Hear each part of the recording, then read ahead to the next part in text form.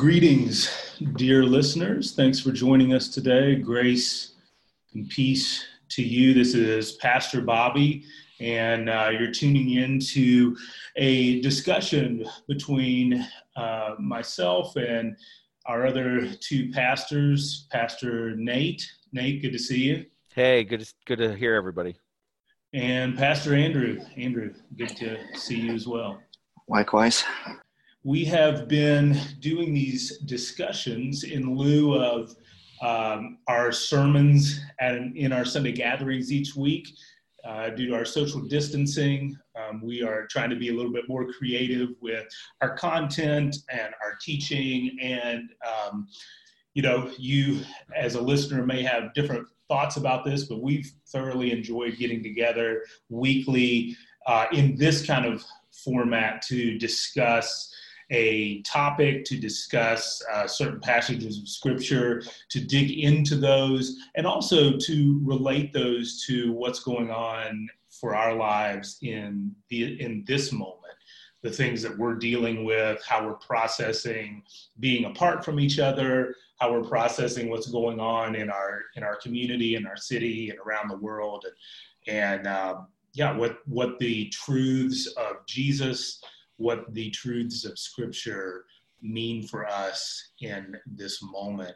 And so today we are going to be starting a new series of discussions that are part of a larger look that our church has been doing into what we call spiritual formation, which is just a way of saying the process of our participation in the Spirit's ongoing work of transformation in our lives, that God has brought us out of the kingdom of darkness and into the kingdom of light, but the Spirit's work in our lives is transforming us as men and women into the people that God has created us to be, that God is forming us and shaping us into His people for His good pleasure and to be about His purposes here in this world. And one of the things that we talk about a lot at Soma and Soma Northwest, when we think about who are we as people, what defines us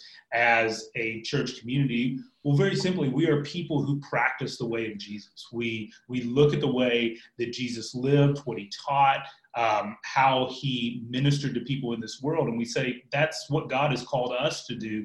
And we don't do it just as a holy huddle or just for our own benefit, but we are practicing the way of Jesus for the life of the world. We want to see the transformation that God is about in our own lives. We want to see that transformation happen in our neighborhoods, in our workplaces, in our networks of relationships, around this city, and then as we go out and spread out all over this world, we want to be a visible, long-standing church community that represents the kingdom of God in this city, and that cannot happen apart from the power and presence of God's Spirit.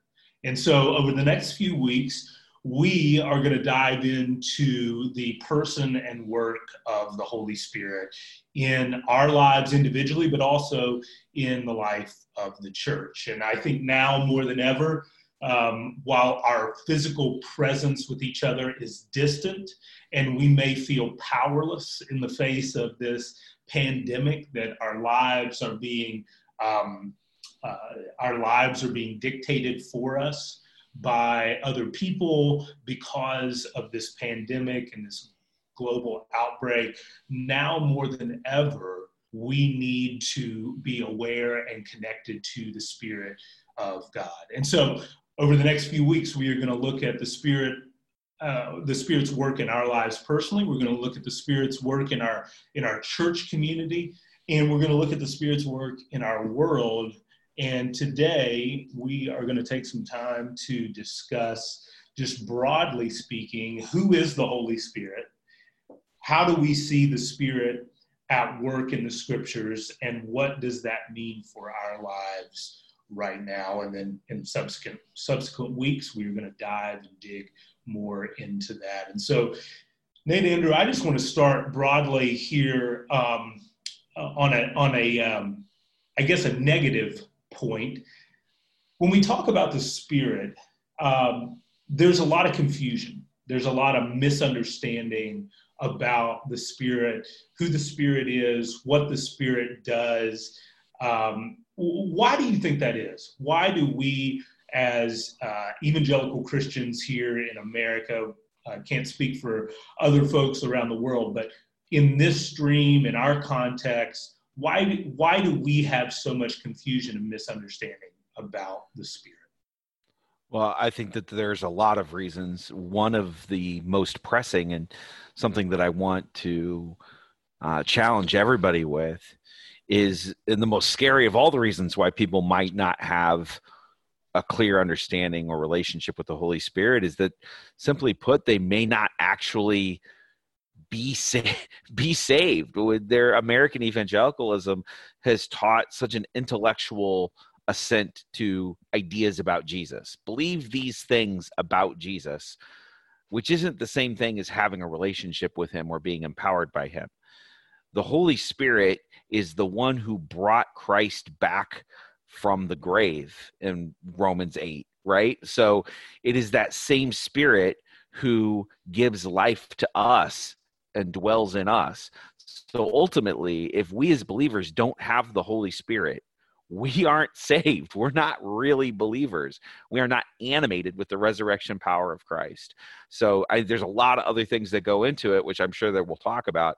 But one of the things I want to challenge everybody with is, if you don't have any experience at all with God's Spirit, if you have no awareness of or relationship to, and you don't understand that God's Spirit is living in you, it may be because he's not living in you and you don't have any relationship to him. And what you really need is to understand and to relate to and to submit your life to Jesus Christ, so that his Spirit, the Holy Spirit, can indwell you and fill you, and you can begin to understand him. Yeah, I'll just add, if you've gotten to that point, it doesn't necessarily get easier from there. For people, and that's kind of out of the frying pan into the fire in that regard. You receive the Holy Spirit, then all of a sudden the Holy Spirit is calling you and empowering you to do really hard things. I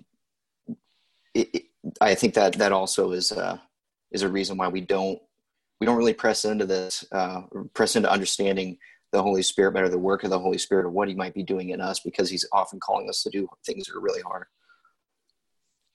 And I think also there's an element to this in which our experience of God's Spirit is a communal experience. And we'll talk about this in future weeks. And we in the American church, we're not good with communal experiences. We're not good with deep, abiding relationships with one another. But that is actually where the Holy Spirit indwells and empowers us as a group, as a people, right? So if you aren't experiencing peace and patience and self-control and all of these things, it's partially because of that lack of relationship. And we'll get into that again in future weeks. But the Spirit indwells the people of God. And so the more we cut ourselves off from one another, the less of an understanding of God's Spirit, which means the less of an understanding of God himself that we're even capable of having, because we've removed from ourselves one of the primary contexts in which we experience God's Spirit and God's resurrection power in our own lives, because we're not with our brothers and sisters, and we're not together, and we're not living in harmony and community. Therefore, we can't feel his Spirit, and it's no wonder we're confused as a people. Some of the broader things in our culture that are just baked into the way that we are living our lives, and that, is just the water that we're swimming in, the air that we breathe. I think that when you look at those things, the self-sufficient individualism that is rampant in our culture, just the idea that we want to make sense of everything. We want to have answers for everything. We have a really hard time with faith in general, faith in anything. We're control freaks. as people. Like all of those things just set us up to really having a difficult time experiencing the power of God's Spirit in our lives. And, so some of this is just choices that we're making. Some of it's just the cultural milieu that we live in. And then honestly, a lot of it is just bad teaching, just really bad teaching about the Holy Spirit. On one end you have erroneous teaching, just flat out unbiblical teaching about the person and work of the Spirit. But then on the other hand, you have just really stiff teaching. And I think that this would probably apply to the maybe theological stream that we are swimming in as a church, and probably what a lot of us have experienced growing up in our faith context is just stiff or even non-existent teaching about the Spirit's work. You hear things like the Spirit is the shy member of the Trinity, or the Spirit is the that somehow is subservient to God the Father and God the Son. And so, all of those kind of things, obviously, no wonder we wouldn't seek the power of the Spirit. We wouldn't even acknowledge that the Spirit comes in power, and that the Spirit's presence holds just a wealth of understanding and experience in our relationship with God. Quite honestly, it's safer not to really seek the power and presence of the Spirit as people who like to be in control and like everything to be ordered and with things that we can get our heads around. When you look at the power of the Spirit in the Scriptures and what happens when the Spirit comes upon people and the work that He wants to do, it shifts the focus off of us and on to what God sees and His perspective and what He wants to do. And then lastly, I think we've just become satisfied with Holy Spirit replacements in our American Christianity. Who needs the Spirit when you can rely on people's competency in ministry and organizational acumen? Who needs? You're meddling now, Bobby. You're meddling. I'm stepping on some toes here. That's good. But who needs the Spirit when we have schools and training programs where we can educate people and train people in what it means to minister? Who needs the Spirit when we can throw millions and millions and millions of dollars into church coffers? And so I think that those are some things that really, set us up for failure when it comes to the power and presence of the Spirit in our lives. I'll throw one more on that. Yeah, I'll throw one more on that. And this may be particular to, just the streams that I've been swimming in. And I want people to be very careful to listen to what I'm saying, what I'm not saying. There are folks who will say, who needs the Spirit when we have the completed canon of Scripture, right? We have the Bible. What do we need the Spirit for? As if it's possible to understand God's word apart from God's Spirit. As if you can just read the word of God as words on a page, right? And have any real depth of spiritual insight or enlightenment about those. If the Holy Spirit is not illuminating your heart and bringing the knowledge and wisdom of God to your heart, as if the words themselves were somehow self-sufficient, as if they didn't require the animation of the Spirit. And so you get whole theological streams that say things like, well, now that we have the completed word of God, we don't need the Spirit to manifest himself anymore. That's dead. That is dead teaching. That's not something that the Scriptures actually teach at all. The Scriptures teach us that the Scriptures themselves, are a way that we interact with God's Spirit, and God talks to us in our hearts through his word. They're not a replacement for God's Spirit.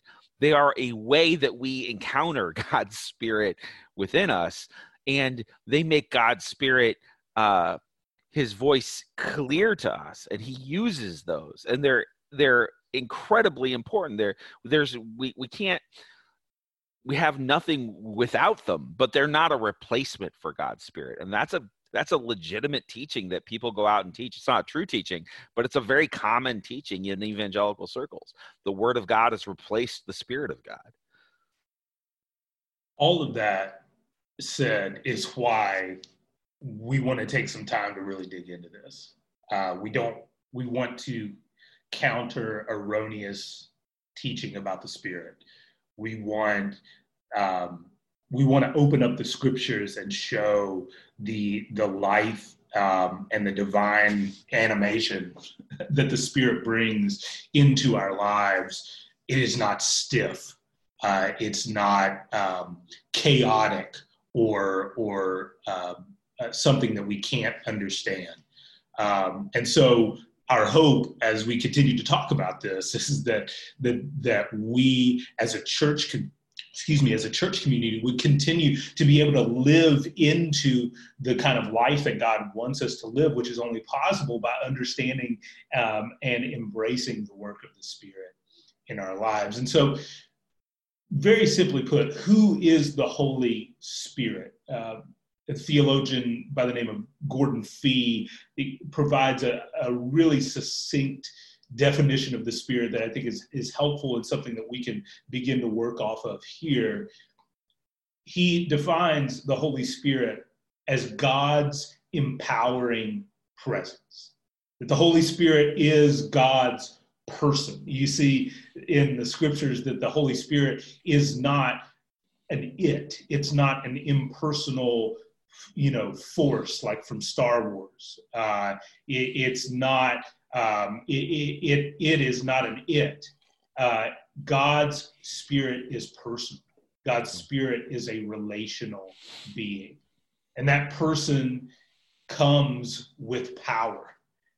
God's Spirit empowers Jesus's followers to live with Jesus, to know Jesus, have a relationship with Jesus and the Father, and do the works that Jesus did. That God's Spirit is powerful. And finally, God's Spirit is God's presence. That God's presence dwells with us, and God's presence dwells in us. And so each one of those, each part of that definition is, we're going to dig into that here in the next few minutes.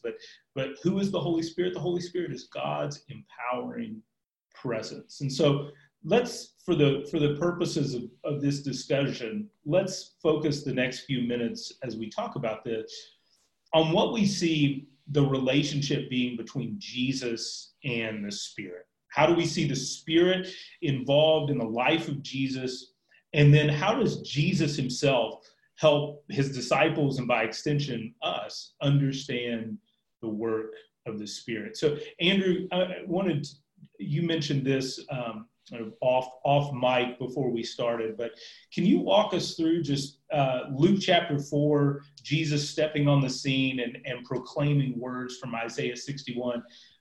Walk us through what Jesus is saying there and how that helps us begin to understand the person and work of the Spirit. Yeah, in Luke chapter 4, Jesus is reading in the temple, and he reads this passage from Isaiah 61. It says, "The Spirit of the Lord is upon me and has anointed me." And I think to understand the relationship between Jesus and the Spirit, we need to take a step back and understand the Trinity itself, the whole of God, that to understand that Jesus is fully God, but he is also fully man. And he came, in this passage he was citing, he says, the Holy Spirit has anointed me to do works. And the works that he's been anointed to do by the Spirit are the works of the Father. So Jesus is God, yes, but he's also fully man. And the relationship that we see between Jesus and the Spirit is, to your point from this definition from Fee, is an empowering presence, that the Spirit is calling Jesus and empowering Jesus to do the works of the Father in his human flesh, because Jesus is both God and man.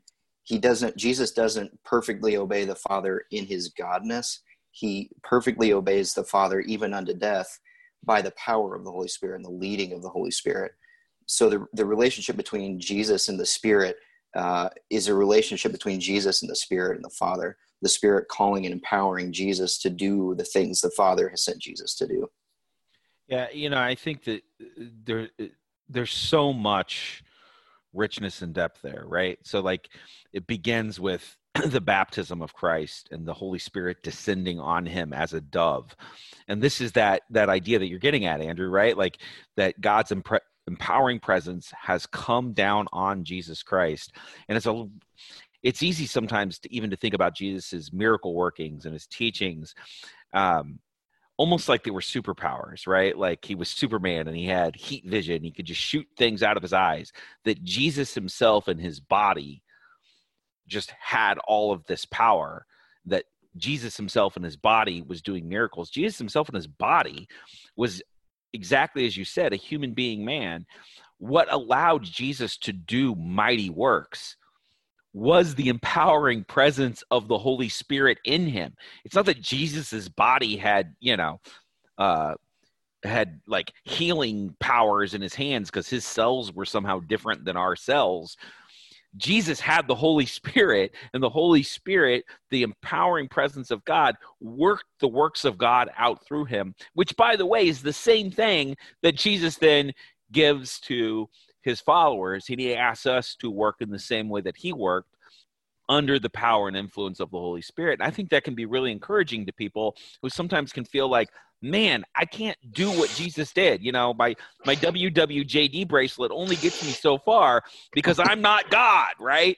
I can't do these things that God did. I can't just have somebody touch the hem of my robe and be healed. But in reality, if you realize that Jesus was doing the things he was doing by the empowering presence of God, and that same Spirit is the same empowering presence of God that fills his people, that's good news. That is encouraging, hopeful news that we can do the works of Jesus and greater works than these, not because, we're somehow greater than Jesus, but the same power that's at work in him that raised him from the dead raises us from the dead and empowers us and indwells his church. Yeah, and that's an important thing to really dig into is our understanding that Jesus, when Jesus came to this earth, he wasn't God just pretending to be a human being. He was fully human. And this is what Paul was getting at in Philippians 2, that Jesus didn't put away his divinity, but he chose to put away the power that was rightfully his as God. And so the Spirit gave Jesus the power. Jesus received back that power from the Spirit.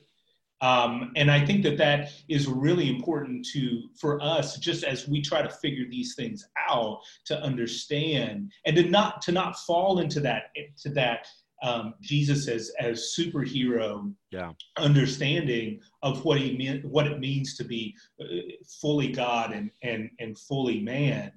But where does Jesus get the power to do his Messiah work? The proclaiming good news to the poor, the proclaiming liberty to the captives, the recovering sight to the blind, to setting at liberty those who are oppressed, to proclaim the year of the Lord's favor. Like, all of those things are evidences that God's kingdom was breaking through in that moment through Jesus Christ. And what Jesus is saying, and what we see in Jesus' experience, and then also what Jesus communicates to his disciples, is that the reason I'm able to do these things is that the Spirit has given me power to do these things. And that is the same Spirit that Jesus promises to his disciples, and then the same Spirit that lives in us today. And so let's go over to John 14, because I think we can really dig in and see some of these things in the words of Jesus, as Jesus is with his disciples right before his death. I mean, these are, as we know, often the words of someone who is on their deathbed, the last words of someone before. Like, these are the words that are weighty. These are the words that they want to leave with the people who are closest to them.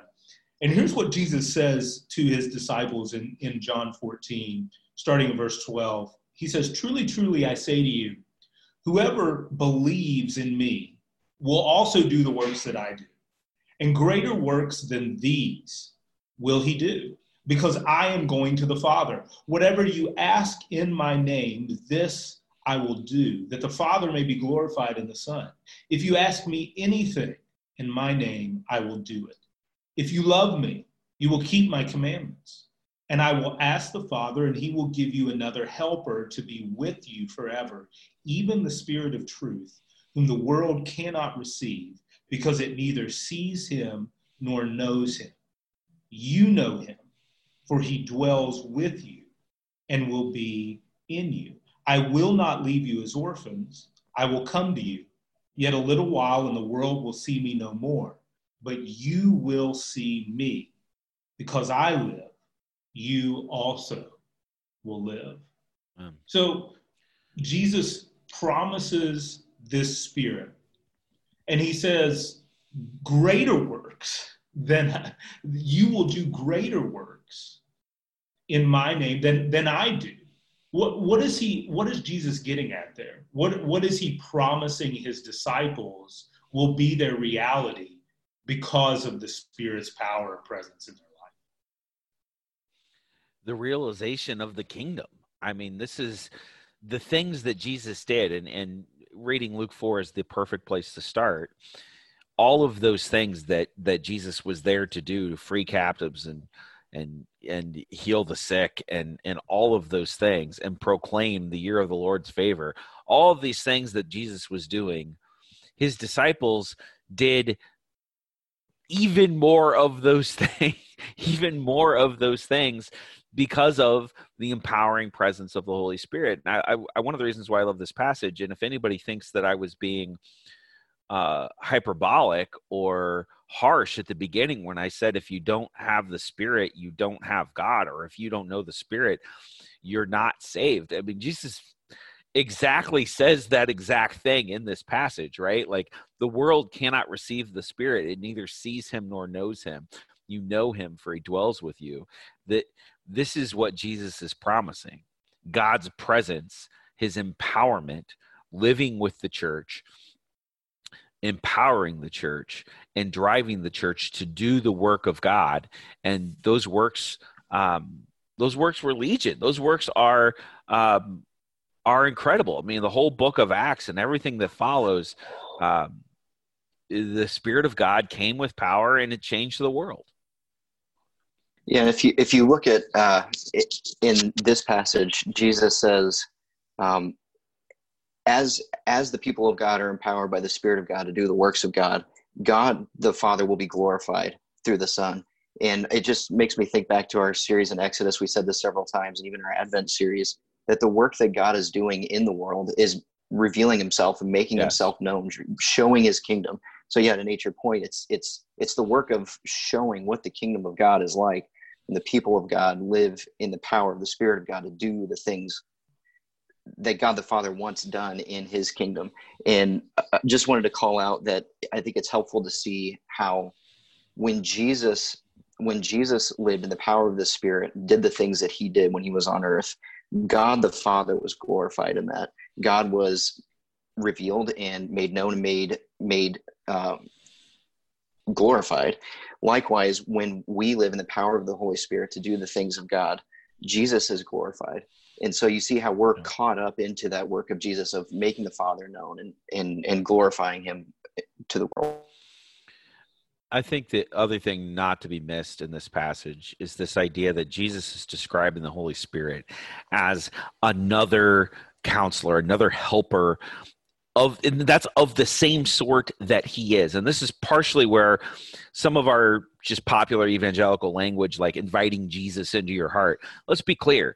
Jesus is a physical human being right now, seated on a throne in a glorified body. You know, like, Jesus is a physical being. Jesus can't physically live in your heart because he's a person with a body, right? He gave up his omnipresence or whatever to be physical. His Spirit, however, the Holy Spirit, which is God in the same way that he is God, that Spirit is what lives in us. So sometimes we use the word Jesus, or we use the word God when more specifically what we're really talking about is the Holy Spirit, right? So some of the reason why we get confused is because we say, oh, Jesus lives in my heart, or God lives in my heart. And that's not, it's just imprecise, right? It's not accurate. It's that God's Spirit that's living in our hearts. And that Spirit is the Spirit of Jesus. That Spirit is the Spirit of God, but it is a different manifestation of God, is a different person of God. It is the empowering presence of God that lives in us and dwells with us. And it is that Spirit that is praying and communicating our needs to God the Father. Yeah, and that's a great picture of the relationship, the intimate relationship that Jesus had with his disciples. You know, that he was, even though he was their master and their teacher, you know, he calls them friends. There was an intimacy there that they had with him. And what Jesus is telling them here in this passage is that intimacy that you have with me is going to continue. Like, it will continue because of the Spirit. You know him. The world can't know him because ultimately because the world doesn't know Jesus. Yes. You know him because he lives with you and in you. And then Jesus says, you know, I'm not going to leave you orphans. Like, even though I'm physically going away, he uses the language, I will come to you. You will see me. Because I live, you will also live. So there's very much an I and you continuation that Jesus is preparing them for. Jesus will be there. Their relationship and intimacy with Jesus will continue because the Spirit lives with them and in them. And the same is true for us. I just think that's a beautiful thing for people, for men who were getting ready to have the rug just pulled out from underneath them. Their lives were going to be turned upside down and sent into chaos. Everything that they thought was true was going to be thrown up into the air. And yet Jesus is saying, listen, the relationship that you and I have will continue because the Spirit is coming. You're not going to be alone.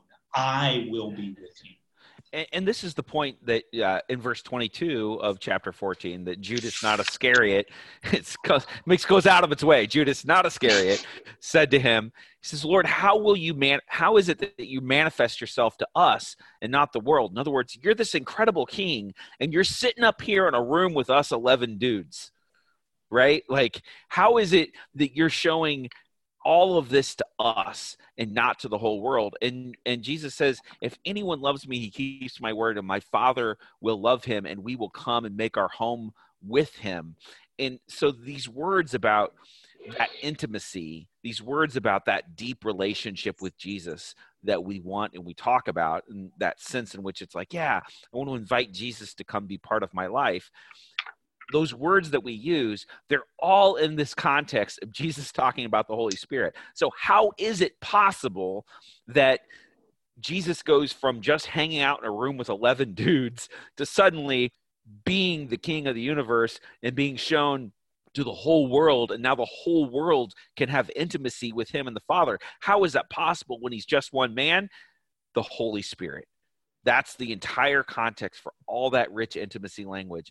All of that deep connection that Jesus had with his disciples is offered to us. It's not that you don't have a relationship with Jesus. It's not that Jesus is so far and distant physically that he's on a throne.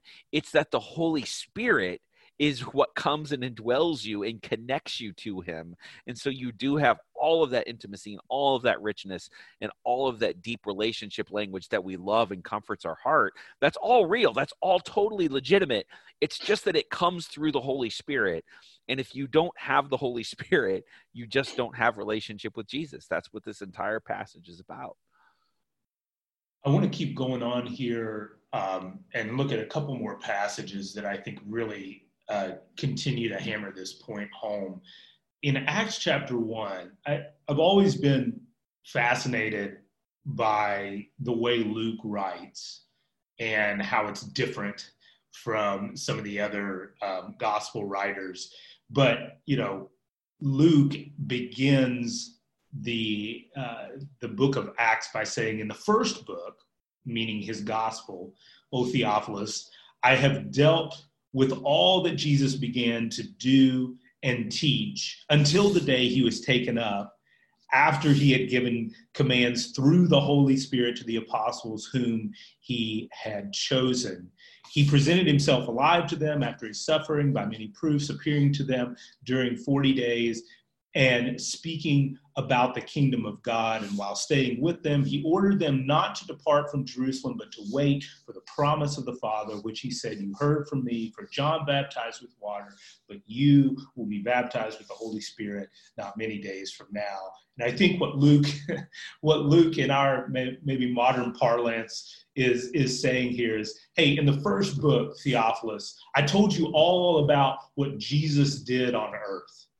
And now in this book, I'm getting ready to tell you about all the things that Jesus continued to do on earth while he is seated on his throne at the right hand of the Father. And he did that through the apostles whom he had chosen by the power of the Holy Spirit.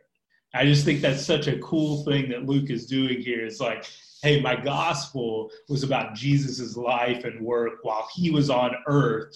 This book is about Jesus's work on earth through the life of the apostles and his followers who would come after him. And that's what we see. And in Acts chapter 4, we see Peter and John, two of the apostles, preaching with boldness, healing men. And I love this, the phrase by Luke here, that as people are seeing this, it says, when they saw the boldness of Peter and John and perceived that they were uneducated, common men, they were astonished. And they realized that they had been with Jesus. And I think that goes back to Jesus's promise that they would do greater works. And yeah, the scope would be greater. The kingdom of God would be spreading throughout this world. But also, the greatest testimony to the resurrection of Jesus Christ is when ordinary people are transformed to do the great works of God. Like that's just powerful. And I think that, for us and for those who are listening, who are struggling with, doubt and struggling with just confusion and maybe guilt and shame and just racked with just these feelings of, I just don't measure up. I'm never going to be what God wants me to be. All of these things. It's like when we look at our lives and when we see the works of God in our lives and through our lives, that is evidence of the power of the Spirit of God in our lives. Yeah. And we're not perfect. We're going to continue to battle our sin and destructive choices that we make in our bodies and all of those things. But when we think about stepping out into this world, the greatest testimony to the realness of Jesus, the person of Jesus, is when people begin to see the works of Jesus in our lives in very simple ways. But those ways are profound and great because they wouldn't be there apart from the work of God. No, that's a really powerful word. And God's entrusting of his Spirit to us, his indwelling of us with that Spirit of Christ. God himself calls it a guarantee of everything else that we're going to receive. How do we know that any of this stuff is true? How do we know that he's really going to save us? How do we know that we're really forgiven? How do we know that we're really going to receive his kingdom one day? How do we know that he's alive and not dead? How do we know any of this? It's because he marked in us with a seal the promised Holy Spirit, who guarantees that he's going to deliver everything he promised, meaning that if he were to not deliver what he promised, he would actually forfeit his own spirit. He would have to stop being himself. before he could ever fail us, before he could ever let us down. And so when we experience that Spirit of Jesus, both individually and more importantly, even collectively, when we see the fact that Jesus is alive, because he's clearly alive, because he's indwelling his people to do these works, we know we don't just have the experience in the moment of these great things that God is doing, but we actually experience the security and the assuredness of everything else that we haven't yet received, all of the promises that we're still waiting for, the final deliverance and glorification from sin. All of those things are as good as done and delivered because we have the Holy Spirit. We can know every other promise is going to come through. That is good news. That's the best news that there possibly is.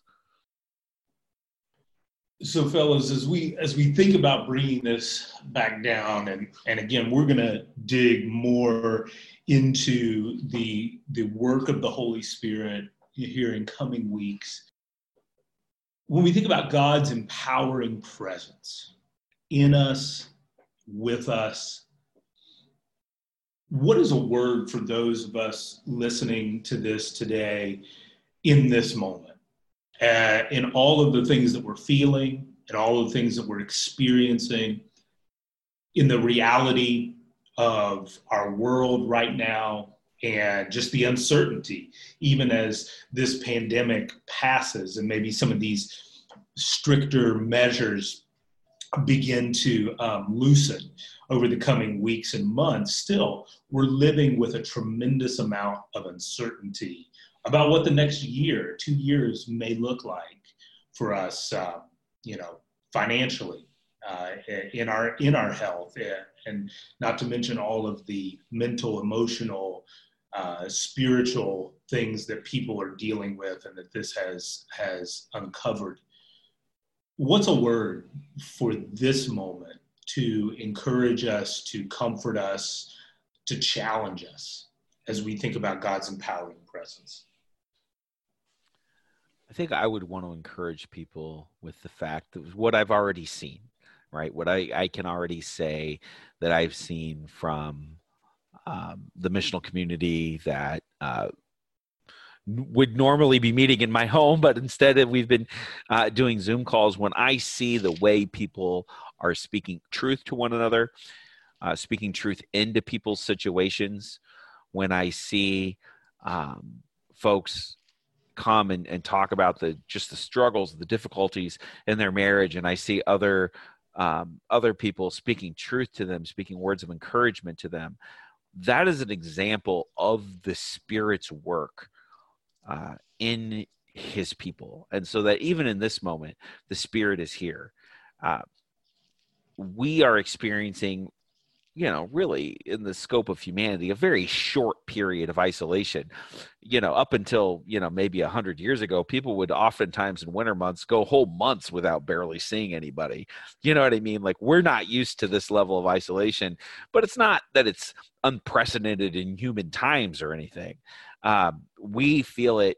We're anxious about it, and we feel it because it's such a disruption to our normal lives, but it's not necessarily on the grand scale of things, stuff that people haven't endured before, or that people didn't just endure as a normal course of life. It snowed or it was rainy season, the roads were out, you didn't see anybody for a few weeks.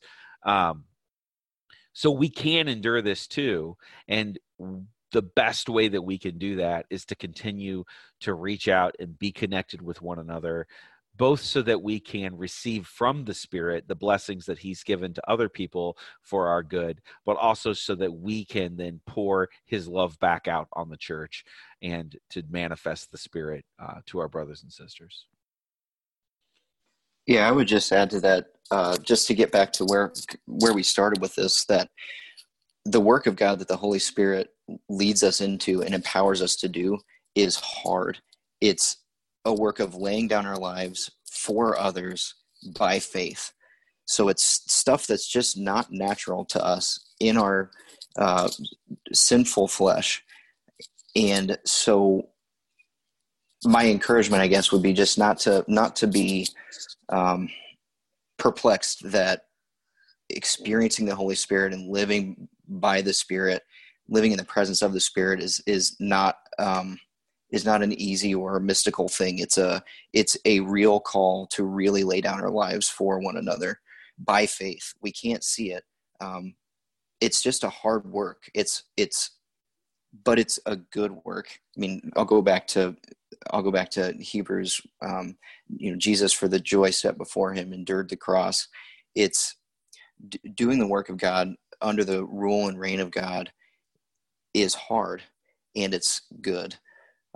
So just as we live in this moment where, to Nate's point, we're experiencing isolation like we've not experienced before. We're experiencing uncertainty, in particular with our finances, our job futures, and the health of people that we love and care about. Keep doing the hard work of living in the Spirit, by the Spirit, together. And as we see the fruit of that Nate highlighted here, in the context of MCs, as we see the fruit, let's call that out and remind each other that this fruit is a fruit of the Spirit of God working in and through us. It doesn't happen apart from the Spirit of God.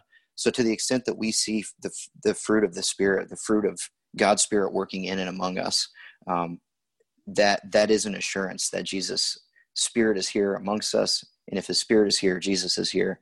We have that fellowship with him. I want to speak to the person that Pastor Nate was talking about at the beginning of this discussion, the person who may look at their lives and say that this doesn't make sense to me.